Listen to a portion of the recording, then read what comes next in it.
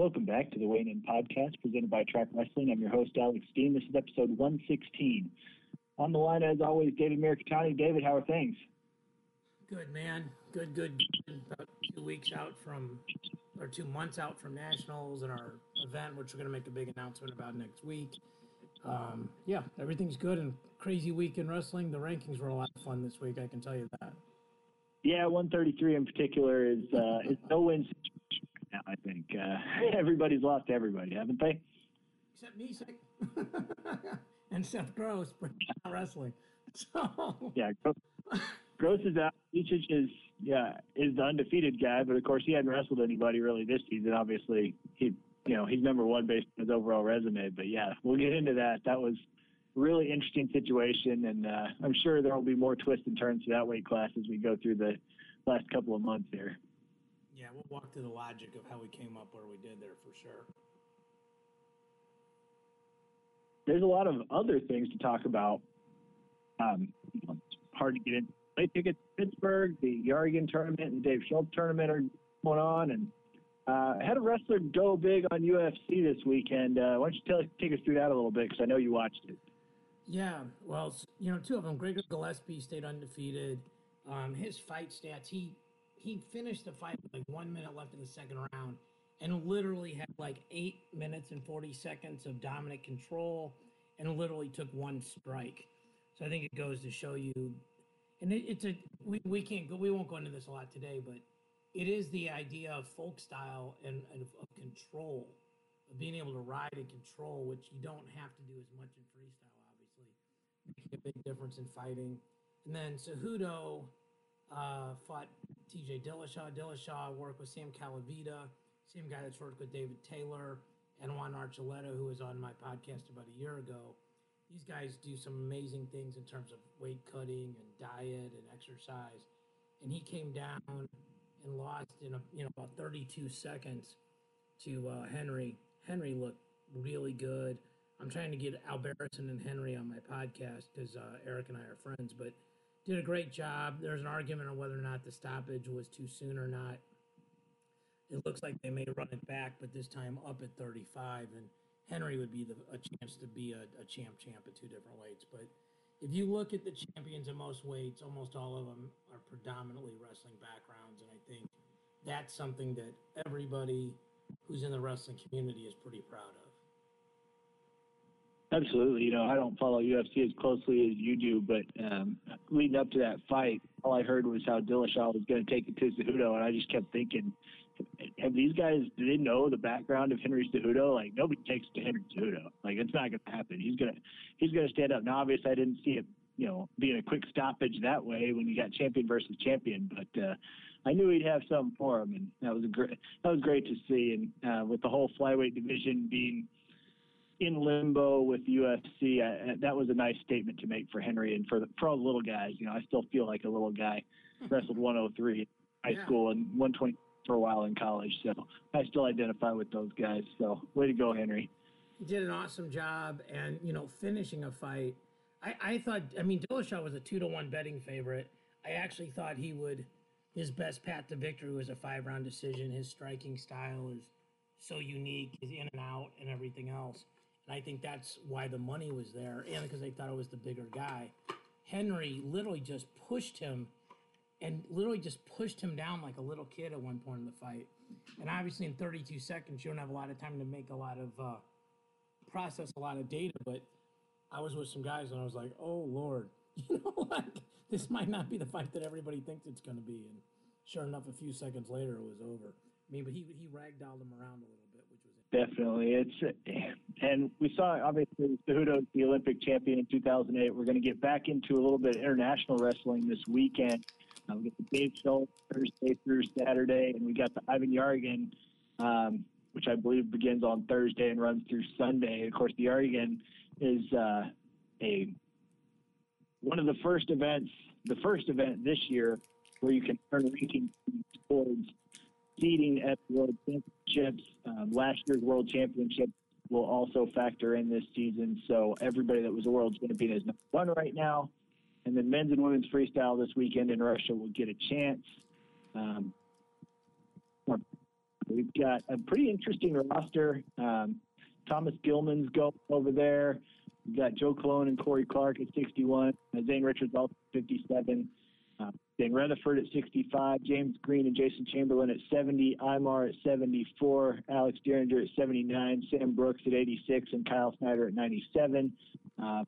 Port Sarth at Sagilaya will not be there at 97, which is unfortunate, but still going to be a great tournament.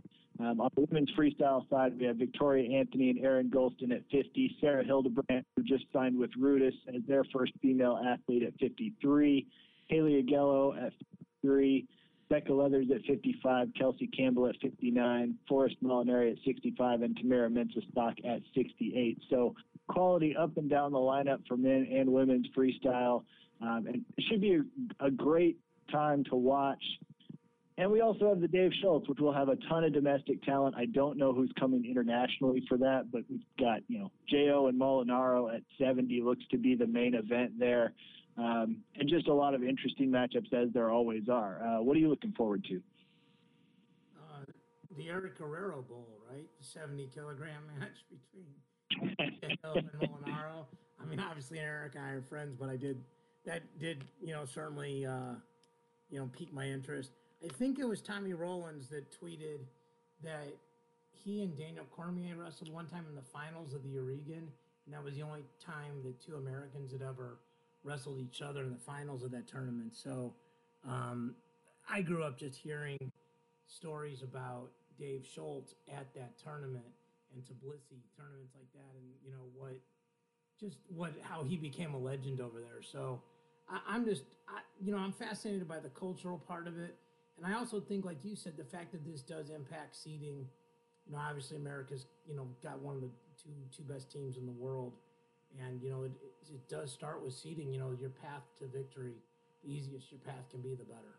Yeah, I mean, the Tbilisi tournament and the Oregon are two of the most storied events in international wrestling history. And there's just so much there. All of our legends, made their name, going over there and wrestling in Russia. And now, with the seeding, like you mentioned, it's just added a facet to it. I know some people aren't happy that there aren't, 30 Russians in the brackets anymore. They're limited to how many people they can enter per weight, but they still have qualifying, so you're still going to see 3 of the best Russians at every weight. And then the rest of the world is sending more and more people because it's a seeding event. So still a fantastic tournament. It's going to be cold as heck in Russia, so it's going to be just perfect survivalist wrestling, warrior combat stuff all the way up and down for everybody going over there. It's going to be fun to watch. Yeah, and you mentioned Sarah Hildebrandt, and you mentioned she signed with Rudis. So big shout out to her. I don't know her at all, but that's awfully cool that she got that endorsement, and shout out to Rudis for making that happen. I think those are both big things for women's wrestling for sure. Yeah, it is big. I mean, we see so much growth on the women's side, both high school and college level right now, that it's good to see that sort of thing. And Rudis is a wrestling company, so they get it, and it's good to see her. I've interviewed her a time or two, and, she's had to battle back from some injuries and do some different things, but she's got it going in the right direction right now, and she's doing really well. So great to see, and nothing but luck for her. And, of course, if she goes out and wins the Oregon this weekend, that investment will pay off right away for Rudis. Yeah, for sure. And before we get to the rankings part, I guess I should probably mention who this part of our podcast is sponsored by. I got to get into that habit, but we're brought to you guys by FantasyGrade.com and the Fantasy Wrestling National Championships. Do you know more about wrestling than your friends and everyone else? Prove it. From the online contest set up as a salary cap event to the live auction contest being held at the Yard Restaurant in Pittsburgh the Wednesday night before the NCAA National Tournament, FantasyGrade.com has you covered. Prove you know more about wrestling than your friends and people from around the country by going to FantasyGrade.com. Sign up for the live contest, which features over $300 of guaranteed participation prizes, the online contest, or both. All the rules are there at FantasyGrade.com. Sign up today and prove you're the smartest wrestling fan in the country. And we love that nerd stuff. That's the kind of stuff, you and I talk about off air about, who we think is going to do better than their seed and things like that. Maybe who's underranked and, a bunch of stuff like that. So that stuff's a lot of fun to play with. Definitely, and it's good that you have an online contest this year because it's looking like the NCAA's in Pittsburgh are going to have tickets. There will be a lot of wrestling fans there. It sounds like there's going to be a fair number that are shut out. Yeah, I read an article about it, and it's they said that requests are up, and it used to be, or it still is, I guess, a proportional thing where like a Penn State gets the most tickets and Sacred Heart gets the least tickets, but they all get so many based on just your team qualifying, and so I think people are just requesting because that's the easiest way theoretically to get them. I know in years past, guys have signed up for like the booster club for different schools, and that was a good way to get tickets. And now those people aren't able to get them. I think next year is going to be really interesting. People that think they're going to sell 60,000 tickets for the NCAA wrestling inside that dome are crazy. I mean, I don't even think they're going to do half, but they're going to do some sort of horseshoe setup, and then the word we're getting is that they're going to literally put FanFest, draw a curtain and put FanFest on the other side of it, which is cool, but it's also bad. Like if you're going to go stir crazy in the same building for 3 days straight, but it's Minnesota, so maybe not having to go outside is kind of a good thing. But there's probably going to be 25 to 30,000 seats max.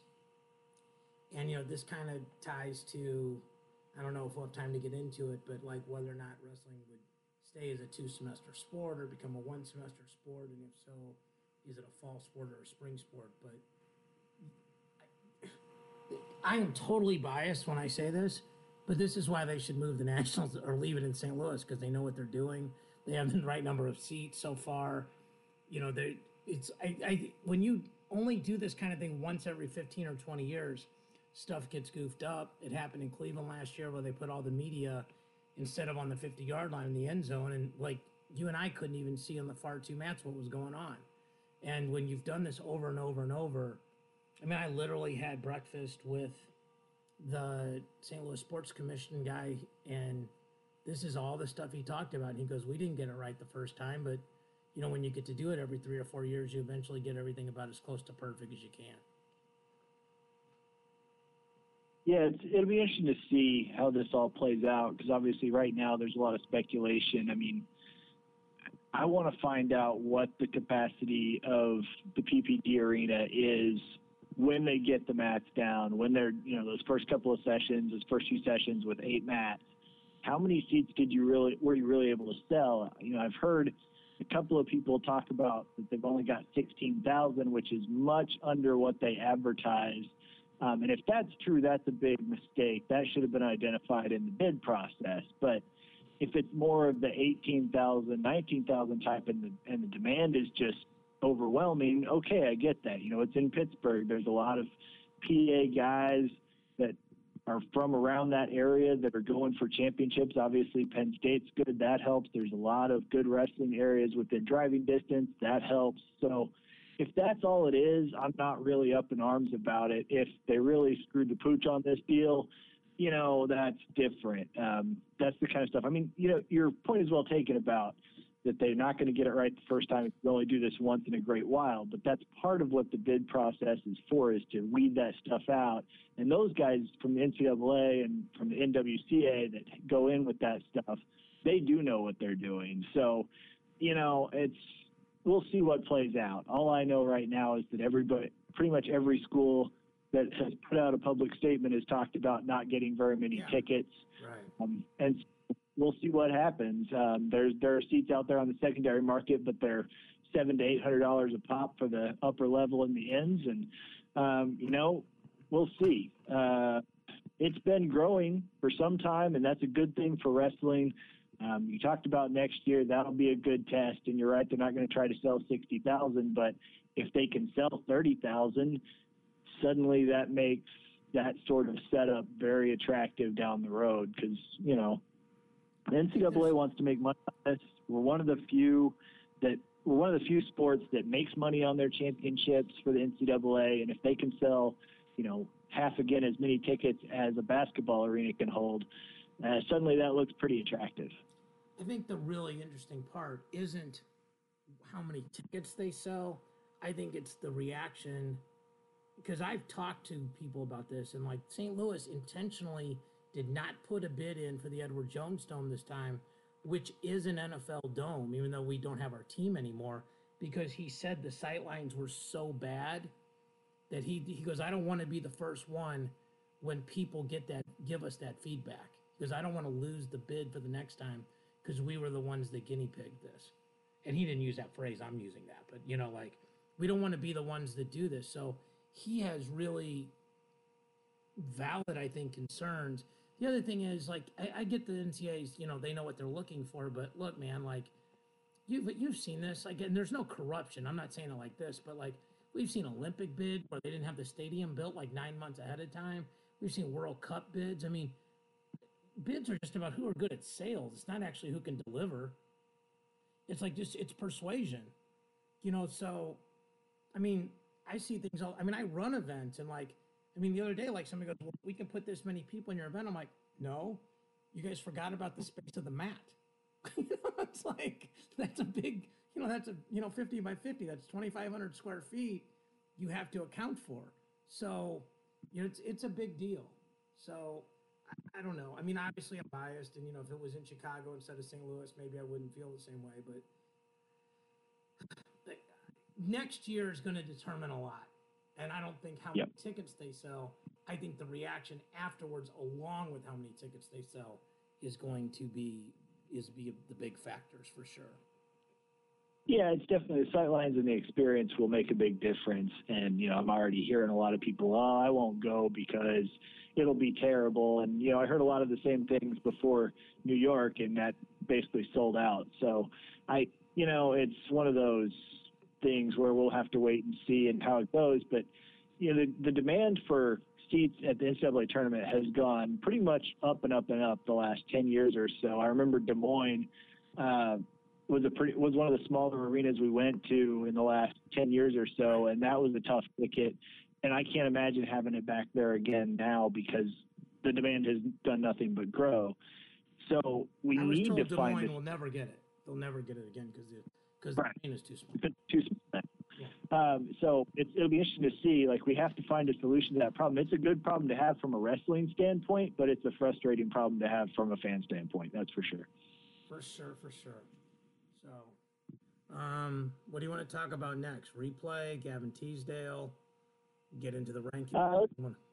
Let's talk about Teasdale real quick. Announcements out, confirmed by Cael Sanderson that he's no longer on the Penn State wrestling team. He's expected to transfer. Any destination for that transfer is speculation at this point, but obviously had a rough go of it his true freshman year at Penn State. Never did take the mat as a Nittany Lion, and we'll see what happens.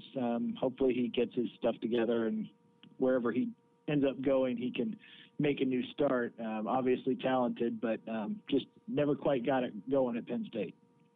Yeah, I don't think I have anything to add there. It'll be interesting to see where he pops up for sure. Yeah. So you've got on here a replay of NFL versus wrestling, and last week I ranted and raved about the replay system and some of the rules that are in wrestling, and then we watched the NFL Conference Championships this weekend, and I mean, listen, I get it. The referees have a hard job, but that's a professional refereeing crew. The NFL pays them well. Yes, some of them have second jobs as well, but they're pretty much professionals. And just a complete blown call that basically kept the Saints from having a 99.9% chance of winning the game, and they ended up losing in overtime. So, it's one of those. It's a reminder that no matter how good your rules, and I'm not saying the NFL rules are perfect by any means. There's some issues there, and their replay system is what it is. You cannot review this sort of judgment call, which is an issue, but it doesn't matter how good you are. Humans are going to make human errors at times. So that was interesting to see, especially in the context of what we've been talking about in the wrestling world. That is, and also the Edelman, where did he touch the ball on the punt or not? Like, I mean, I think they got it right. I think they did. But, it's, and I know you're on this side, and conceptually I'm with you. Like, hey, if you can't decide in 2 minutes, then the call stands. Well, that call would have stood. Now, in that case, Brady just, threw an interception like on the next play, so it did, it ended up sort of like, well, it hit Edelman's hands, like it was almost, like destiny. But I mean, it just shows that, like, as much as people are bent about wrestling review, it's not just wrestling. And, like, I guess my point of mentioning this quickly is just the NFL's got a lot more dollars to invest in this, and their situation's a mess as well. So I mean, I think that's kind of the main point, that it's not an easy fix. I guess that's my point. Yeah, I was surprised they overturned the Edelman call too. It seems like when we first got replay, especially in the NFL, that the replay officials were bending over backwards not to overturn the call on the field unless it was just so obvious they couldn't deny it. Now, I think we've gotten to that point where they're willing to make a judgment and say, even though they're supposed to have, completely clear evidence to overturn anything. I mean, on that, I guess you can say you had completely perfect evidence to overturn it, but man, it was close enough that I would have had a hard time pulling the trigger. That's for sure. Most definitely, and especially if you have a 2-minute limit on it, right? Like 2 minutes, that Right. stands, no doubt. Like, I mean, obviously, because they didn't get it done in 2 minutes. So. Yeah, but of course they don't have that limit, so they didn't have Right. that question on. Yeah. Well, we don't I mean, and I either. think, But I'm saying, like, if you put that Right. limit on there, I don't think they could have gotten. If they could have gotten to that answer that quickly, it feels like logically they would have, right? So. yeah, I mean, I do think, and I think we saw it. Well, I don't know what the holdup was with Vic Suriano. I've heard some things, but not enough to actually say it. But it's sometimes I do think they take extra looks at it when it's super close, hoping they're going to find something that they didn't see before. Where if they probably already made the call, they think they know what it is in their mind. They just want to confirm, and I get it because you want to get it right, but sometimes I think the limit will make it a little more, I don't know, just efficient, just to make sure, make the call. And if you can't, that's okay. I don't know that anyone could have, if they had not overturned that call, can anyone really say for sure, other than Edelman, whether he touched that ball or not? And even Edelman, you have gloves on. So if it grazes the tip of your glove, maybe you didn't even feel it and you did touch it. So it's hard to say. And of course, he's never going to admit it either way. Yeah, and New England's never been accused of doing anything against the rules. So, yeah. So I mean, we got that too. Yeah, it's a handful. I'm in Missouri, so it was interesting. A lot of people were just rooting against the Rams, because they left. Almost everybody here was rooting for the Chiefs, so it was interesting watching both games. But if you didn't have a horse in the race, what two overtime games rather is just, I mean, talk about a great day to watch football. And I was watching football and working on rankings at the same time, so that was really fun. Yeah, and I got to say, I love the fact that I can now watch football on TV and have wrestling matches going on the laptop without any issues. I love that. That's exactly what I was doing. And then I texted you about 1:33 at some point in there, too. So I guess that's a pretty good segue. I think we're to the rankings portion, right? Absolutely. We're ready to go. Why don't you tell us about Resolite Mats? Resolite is your one source for both classic and lightweight mats. From their Zip Mat, the first and only tape-free mat to offer a waterproof interlocking connection system, to their exclusive DigiPrint mat, the only fully customizable mat featuring unlimited graphics that brings unrivaled school branding to your new lightweight mat. Visit Resolite.com for all your wrestling mat needs. Resolite, the mat company. Thank you, Paul and Matt Gilbert, for supporting us. We appreciate it.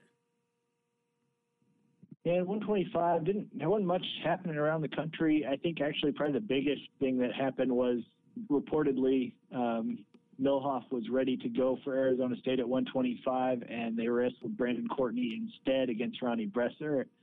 The other night, Courtney wrestled a good match, but Bresser came away the victor. We'll see how that plays out. Milhoff's coming off a pretty bad concussion, as I understand it. So I get, being a little bit cautious with him. He's got some injury history, but we'll see when he comes back. There wasn't really much in the way of change to the rankings. Is that what you saw this week? Dak Punky is in for Missouri. Colby Smith can't make that cut to 25 anymore, and he beat Schwarm and lost to Hildebrandt. So Punky, Colby came out at 18, and Punky came back in at 23, which literally didn't change the points at all. But that's it. And I think we're going to try to talk a little bit. The big match at 25 this week coming up is Rivera Lee. I think it's 4 or 5, right?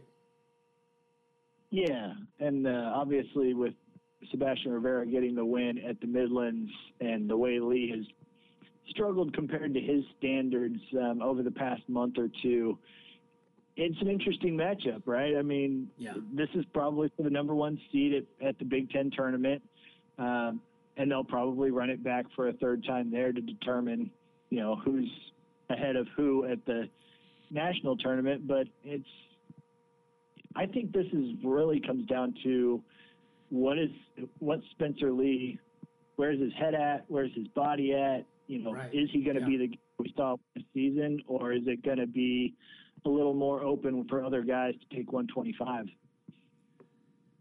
I think that's a perfect summary. So I won't add to that. I think that's right. Well, you can tell we did not rehearse this and take opposite sides for that, but that'll work. This is an honest podcast. We're just honest. What we think here. I think Lee's the best guy. So I think Lee's ceiling is higher than Rivera's ceiling.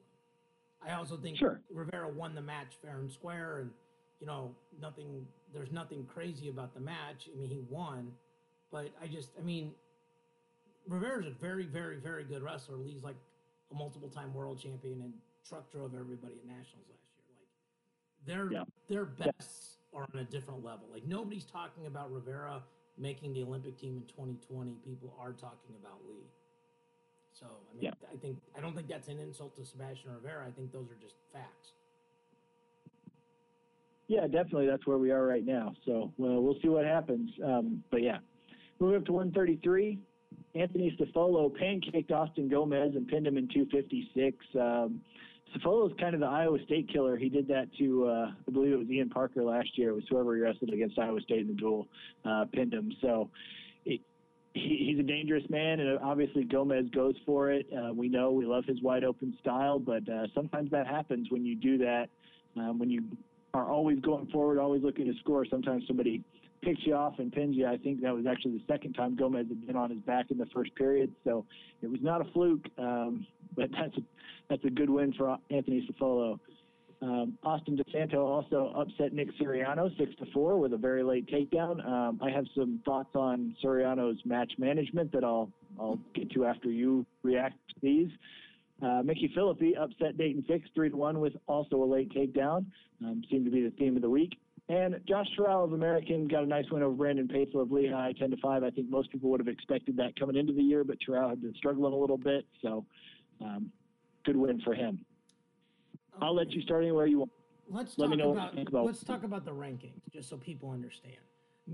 Misic or Stevan or Steven or whatever you call him, he's won. He's undefeated, hasn't wrestled a big schedule, highest returning All-American. So for now, he's won. Philippi, Fix, and Suriano had all beaten each other. Philippi beat Fix beat Suriano beat Philippi badly at the Midland or Vegas finals. To sort that out, Suriano has a second loss, so he becomes the third guy of those two. Then you take the two guys above that head-to-head. Philippi beat Fix, and it was also the most recent. So Philippi's 2, Fix is 3. Then you look at Suriano now with Pletcher and DeSanto. DeSanto, if he hadn't lost to Gomez, would be ranked 2 right now because he'd be undefeated. But Pletcher is above DeSanto. DeSanto beat Suriano head-to-head. Tariq, Gomez drops below Tariq for getting pinned this week. And then Lezak's 9, RBY's 10, Ernesty's 11. But none of that really changed. So those are the rankings part of it. I personally think that if I was coaching Nick Suriano, I would make sure he's got his confidence because he did not look confident against DeSanto. I definitely think he got Carver Hawkeyed. I think that has a lot to do with the mat management stuff. I think that double stalling call, good or bad, you have to be aware of that. And, I don't know about the mat return call because the rule is, I heard somebody else say you have to return him. That's not the rule.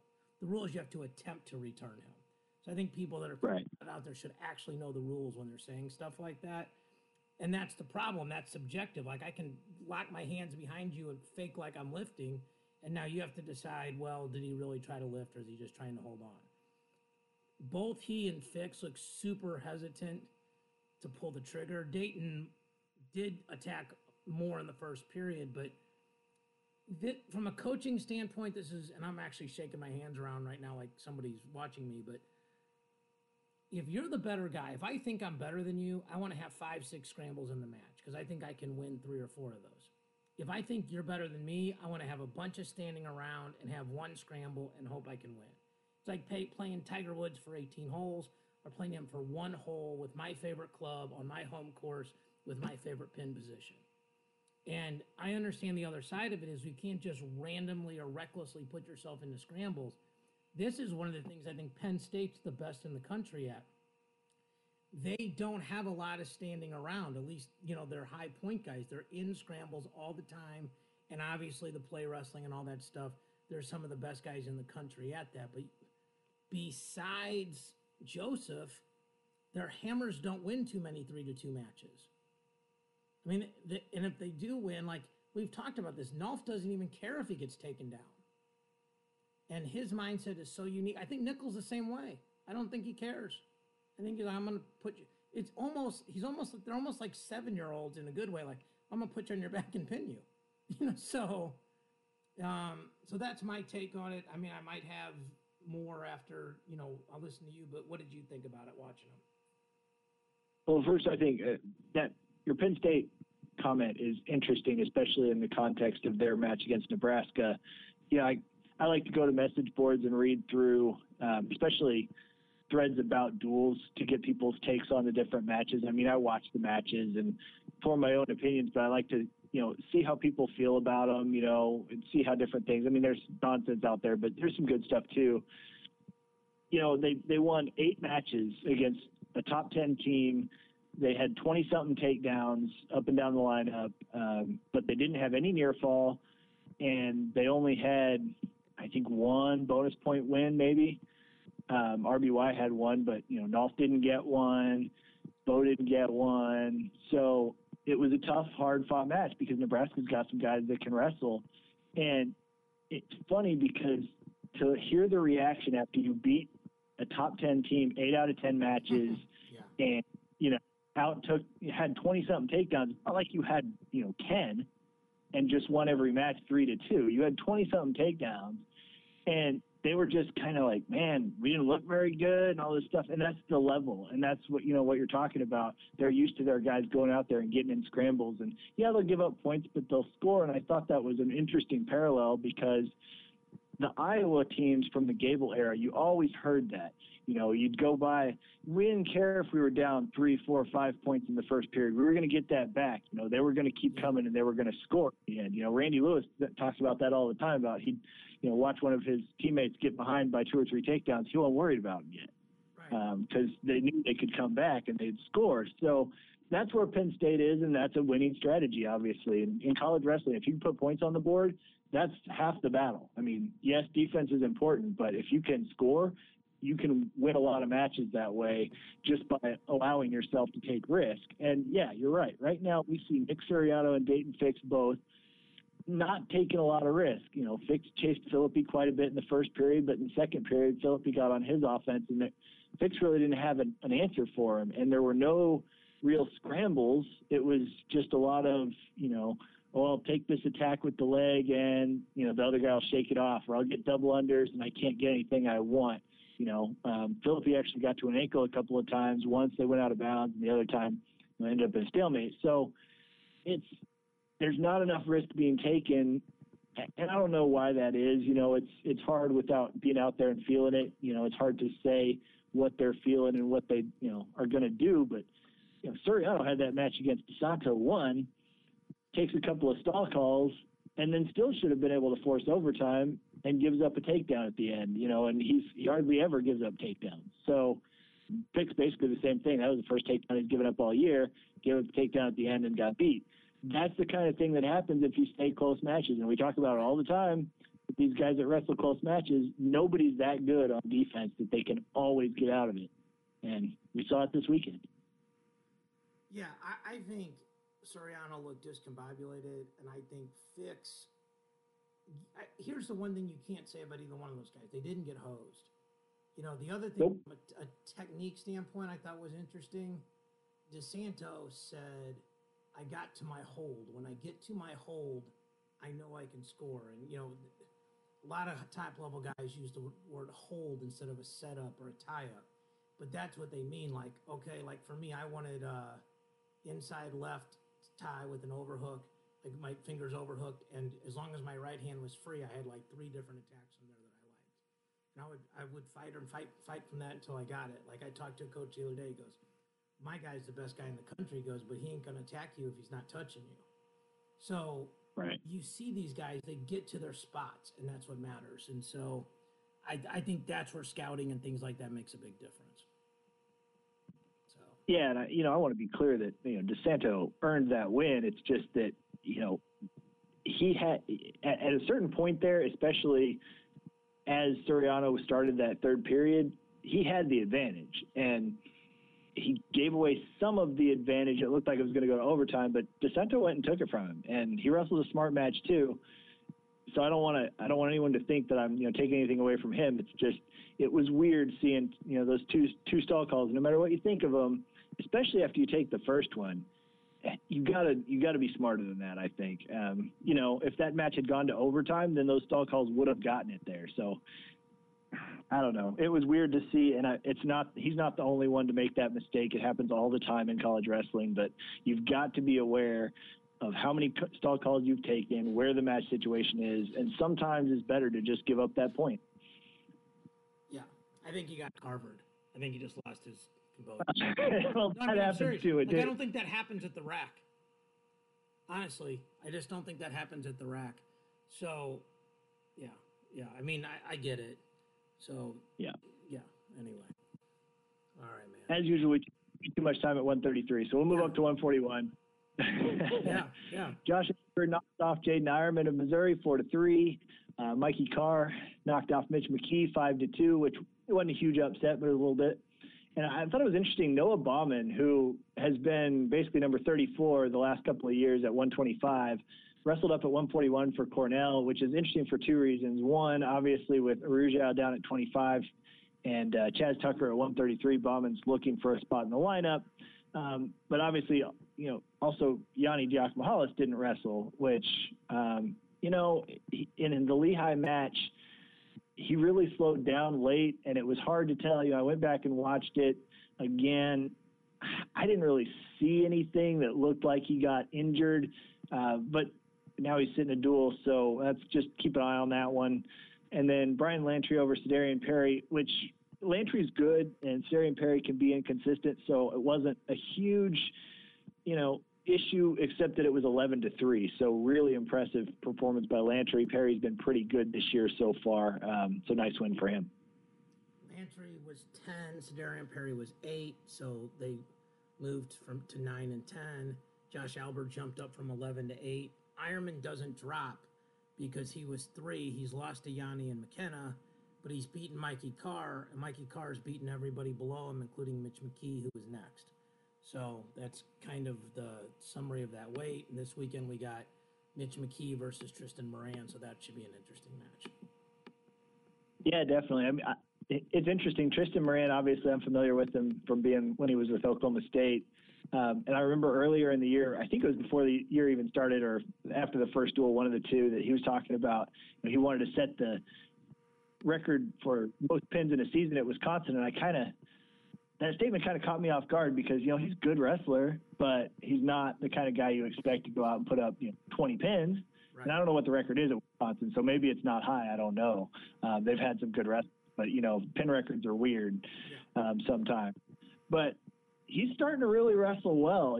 Got the win over Nick Lee, and obviously if it can beat Mitch McKee, now you're suddenly setting yourself up for a nice seed at the Big Ten and NCAA tournament. So big match for him, I think.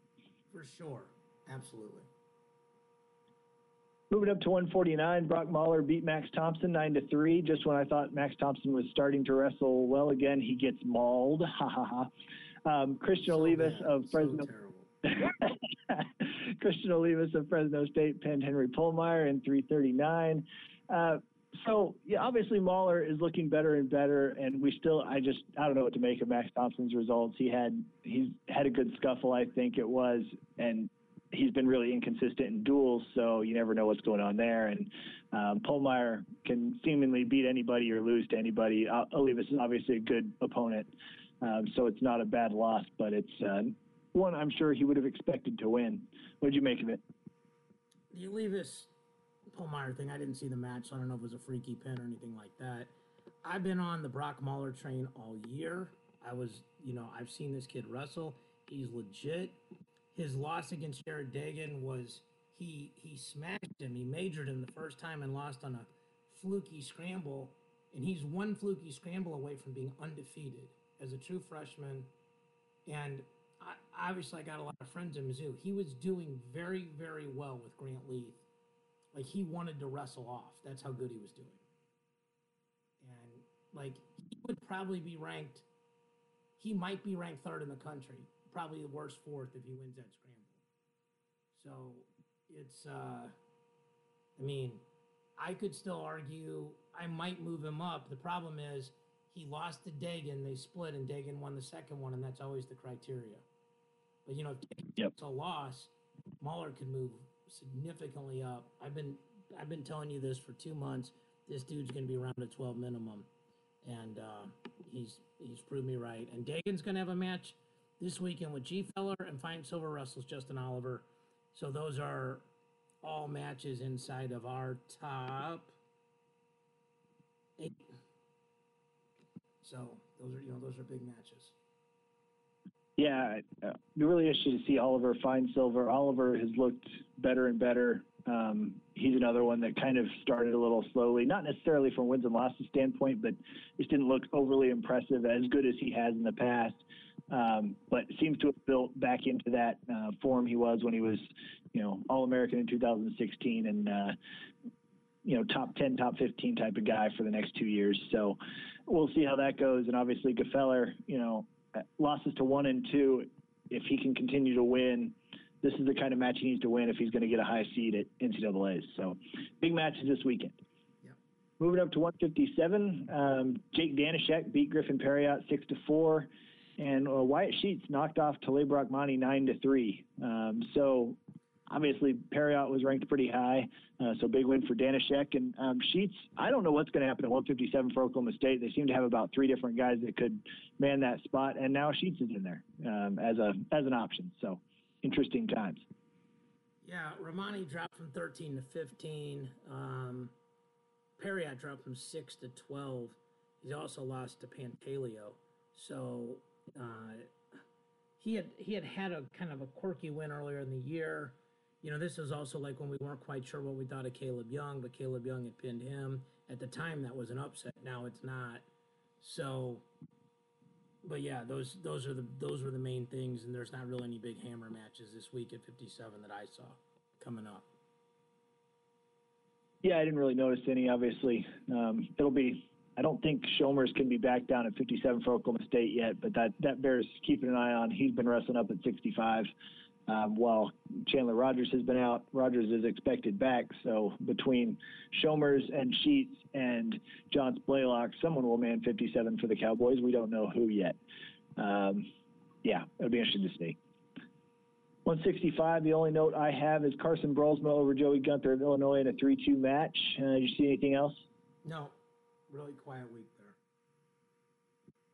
174, I had no notes, but we will have notes next week, guaranteed. Tell us about those matches. Well, Cutler's got a fun weekend, right? He wrestles, let me make sure I get this in the right order. He wrestles Zahid and McFadden. Let me see who he wrestles first. He wrestles Zahid first and then McFadden. So right now we've got Zahid 2, McFadden 6, and Cutler 7. So Cutler could go 0-2 and not lose any ground, kind of like when G. Feller did, losing to 1 and 2. If he wins, obviously he gets a significant, well, I shouldn't say significant. I mean, if he beats McFadden, they're neck and neck. But good/tough weekend for him. And, it's good to see at least he's healthy in wrestling because Lehigh's been banged up all over the place this year. Yeah, I saw they got back into the coaches poll. They've won several duels in a row now. They are getting healthy, but they're still pretty banged up. So you're absolutely right. It'll be a tough weekend for them either way. That's a good test for late January to go with Arizona State and Virginia Tech back to back. Another move up to 184. Parker versus Venz this weekend. Emory Parker really, I think most of us expected to be the number 2, kind of on his own tier, maybe up there with Miles Martin. And he's really, I think it's mostly Martin being so impressive that has distanced him from Parker. But now he wants to prove that he's still number 2. He'll wrestle Taylor Venz. One note that I thought was really interesting from the weekend at this weight, Venz ended up wrestling Mason Manville in the Penn State duel. Right. And, obviously 184 pounds, and Manville weighed in, I think, at 168. So, and he did pretty well. He kept the match pretty good. He was pretty competitive overall with a top 10 184 pounder. So I thought that was pretty interesting. Obviously, Greco background, being able to control tides and stay in good position. Yeah, I would say that Greco helps a lot. It might not help you win those matches, but it'll sure keep you from getting your rear end kicked in for sure. Absolutely. And Venz is 6. I mean, different people have Rashid at a different spot. We have Rashid at 3, but it's really because of where he started, because he was 7th the year before at a weight up, and he just hasn't lost. So guys like Venz have lost, and Zavatsky's lost, and Max Dean has lost, and Chip Ness has lost. So he just kept sliding up, and he didn't wrestle Venz this weekend. So, but Venz could be, ranked a lot higher, and if he wins this match, it would shake things up, pretty dramatically. I don't know if Venz goes all the way up or Parker falls down or they meet somewhere in the middle, but it's definitely going to be a change if that happens. Yeah, it'll be interesting to see because I think, like I said, I think before the season I would have said Parker would win this match, not by a lot, but comfortably, takedown or 2. But yeah, we'll see. He hasn't done anything really to say that he won't win this match, but just worth keeping an eye on, especially with Venz. Venz is always dangerous, so he's always fun to watch.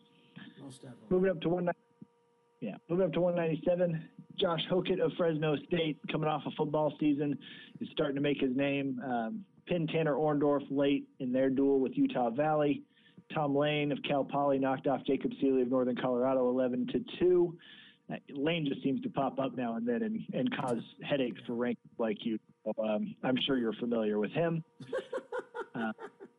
So I'm not even going to say this name because it was win by injury default, and I don't want to butcher his last name, but the 197 from American, first name of Prince, ends up getting the win over Jake Jacobson by injury default. Obviously more injuries for Lehigh, and the guy that we thought was going to be their 197 now is in question. And then Chris Weiler, who has been down to 84, back up to 97, lost to Josh Roteman of Navy also this weekend, 7-5. So they can't win right now at that weight. Yeah. It's just one injury after another. Obviously they thought Weiler could get down to 184 and do something there, and now he's forced back up to 97. Hopefully the injury to Jacobson is nothing serious and he can get back on the mat. But what else did you see at 197? Anything? No, we looked at Thomas Lane's body of work. He doesn't deserve to be ranked. Josh Hokett, or obviously his name is 14-3 with wins over Miklas and Orndorff, losses to Jacob Warner and Sawyer Root. So we just ended up plugging him in right above Orndorff at 14. That feels as good as anything. But yeah, that was really it. I mean, Eric Schultz did wrestle Nickel 8-6. I mean, if you can get points for looking good in a loss, he did. That's for sure. First non-bonus point win for Nickel this year. Yeah, and Schultz got a takedown in the third period to cut that gap and make it a competitive match. So good for him. I would not have been as surprised at that outcome if it had been 4-2 instead of 8-6. But to see Schultz actually get the takedown, Schultz last year gave people fits and was really hard to score on. So that would have been less surprising to me. But 8-6 is a little bit of a surprise. But, like we mentioned before, they're not really worried about getting taken down at Penn State. Sometimes they take some risk. And we know Bo Nickel is not averse to taking risks. So he got the win. What can you say?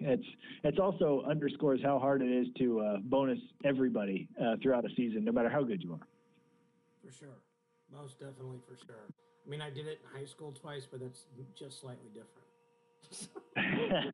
A little.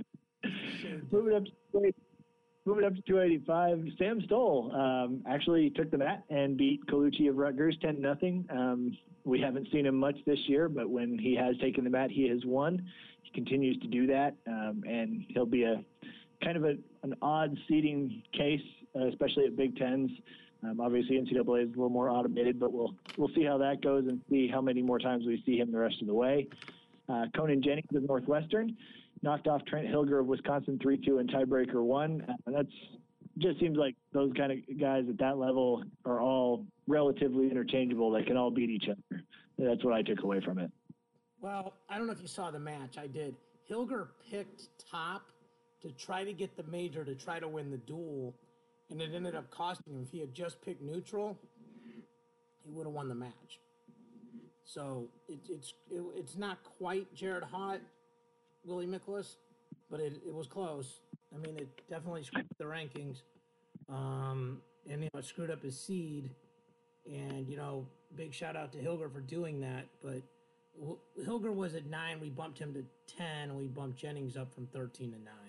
And people don't know this, but you and I have a Google document, and every week we just put stuff in here that we both want to talk about. And my favorite thing from you this week is Stoll wrestled with an exclamation point. It just giggle. Stoll will wrestle Jennings this week if they wrestle, and then Demetrius Thomas, who had a really good match against Derek White, will wrestle Billy Miller. So those are a couple, high-ranked top 15 matchups that are coming up.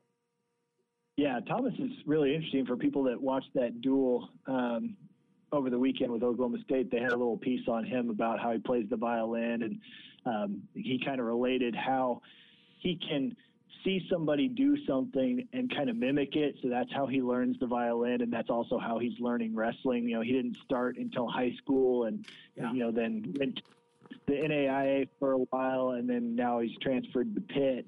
And so he's a really interesting guy. And he did, like you said, wrestled very well against Derek White. White caught him with the shrug that is his go-to move several times, but Thomas just kept coming. And right at the end of the match, he had White out of gas and hanging on at the end. So he's one to watch. He's very offensive, has some varied attacks. So he's just another one of these heavyweights that is, bucking the trend and being really entertaining to watch on the mat. So keep an eye on him. Just another stud from Missouri, I think is what we're trying to say. I mean, that's what this podcast is all about, identifying the studs from Missouri. You're still looking for one.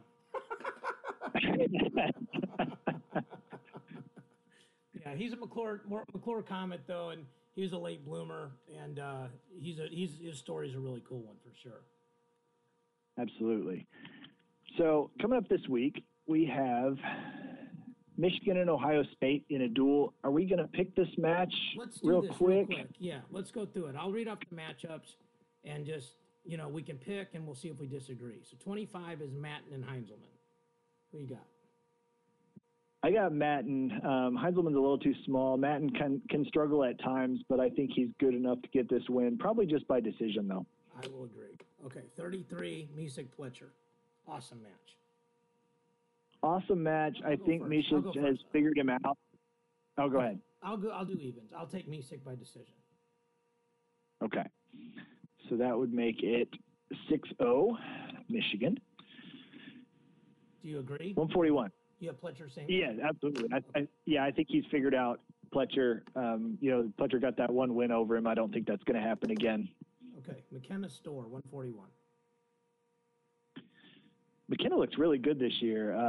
This might actually border on a major decision, even though Storr is talented and wrestling pretty tough. But I think McKenna has just found another gear this year. He looks more. I hate to say interested because that's not the right word, but more interested in scoring for sure. I think in the past sometimes, I think in the past sometimes he looked like he was willing to win 3-2 if he didn't get exactly what he wanted, and I think this year he's less willing to do that. So I think he's going to win. It probably will just be by decision, but it wouldn't surprise me if he gets. I agree. All right, we got to keep it moving. Micah Jordan, Alec Amin. I'll take Micah by major. Yeah, it'll be a plus for Michigan if Amin can keep it to a decision, but it's probably a major. So, yep. All right, so 7-6 Ohio State. Yeah, so far we're tied. All right, 57. We've got Alec Pantaleo against who's Ohio State's 57? Keyshawn Hayes. Oh my God, yeah, they're ranked literally 6 and 7. All right, so I got to pick this. I'll pick Keyshawn. I'll take Keyshawn. I'll disagree with you here. I think Pantaleo. I mean, yeah, he struggled around the weird dip to 149, but I think he's got enough to win. Hayes is a little undersized, and even though Pantaleo made 49, I think he's still a very strong 157.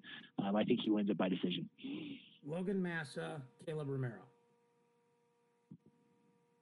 I like Massa. Obviously, it'll be interesting to see if he can get bonus here. Romero's wrestling pretty well for a freshman, but he is a freshman, and I think Massa takes it probably by decision. Okay, I'm going to go major. Massa. Okay. All right. 74, Amin against either Ethan Smith or Deshaun Campbell. And somehow I picked 2 in a row, so it's my turn to pick. So I'm going to say Amin. I'll say Amin by decision. Yeah, I think that's fair. I would expect that it's going to be Ethan Smith. I think he's earned the right to take that shot, and I think keep it to a decision. All right, 84, Miles Martin. Jelani Embry's been hurt, so, I mean, I don't know who they're going to wrestle there, but Embry, if he's healthy, if not, fill in. So, what do you got? Yeah, I'm not sure it matters. I think Martin by tech fall. Embry's really talented, but Martin's a killing machine right now. Yeah, I agree. Yeah, I'd like to pick something different, but I'd also like to try to be right.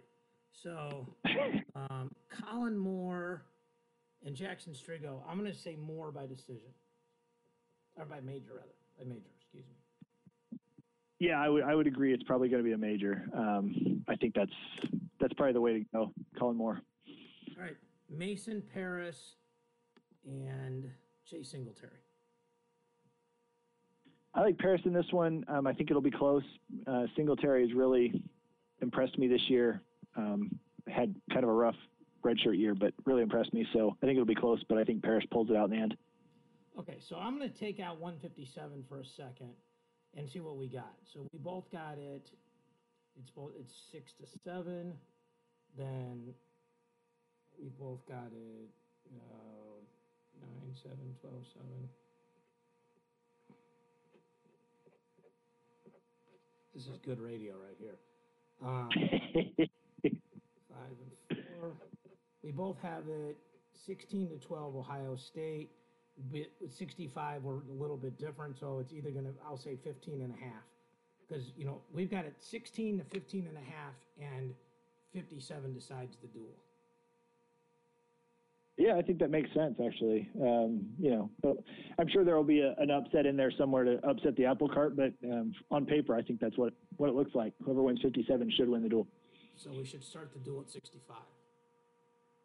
I mean, that's how it should go. So, you got ins with all these coaches. Just call them up. Let them know. David Miracatani says start at 165. Let's go. I'm going to text Jaggers, text Tervel. I'm going to call Sean. Okay. Like, fellas, we've already mapped the duel out. You don't even need to wrestle these matches. We need to see if Massa gets a major, but actually that doesn't matter either. It's either. In the end. Yeah. It's funny you mentioned that. We talked about, where they should start. And we talk about that all the time.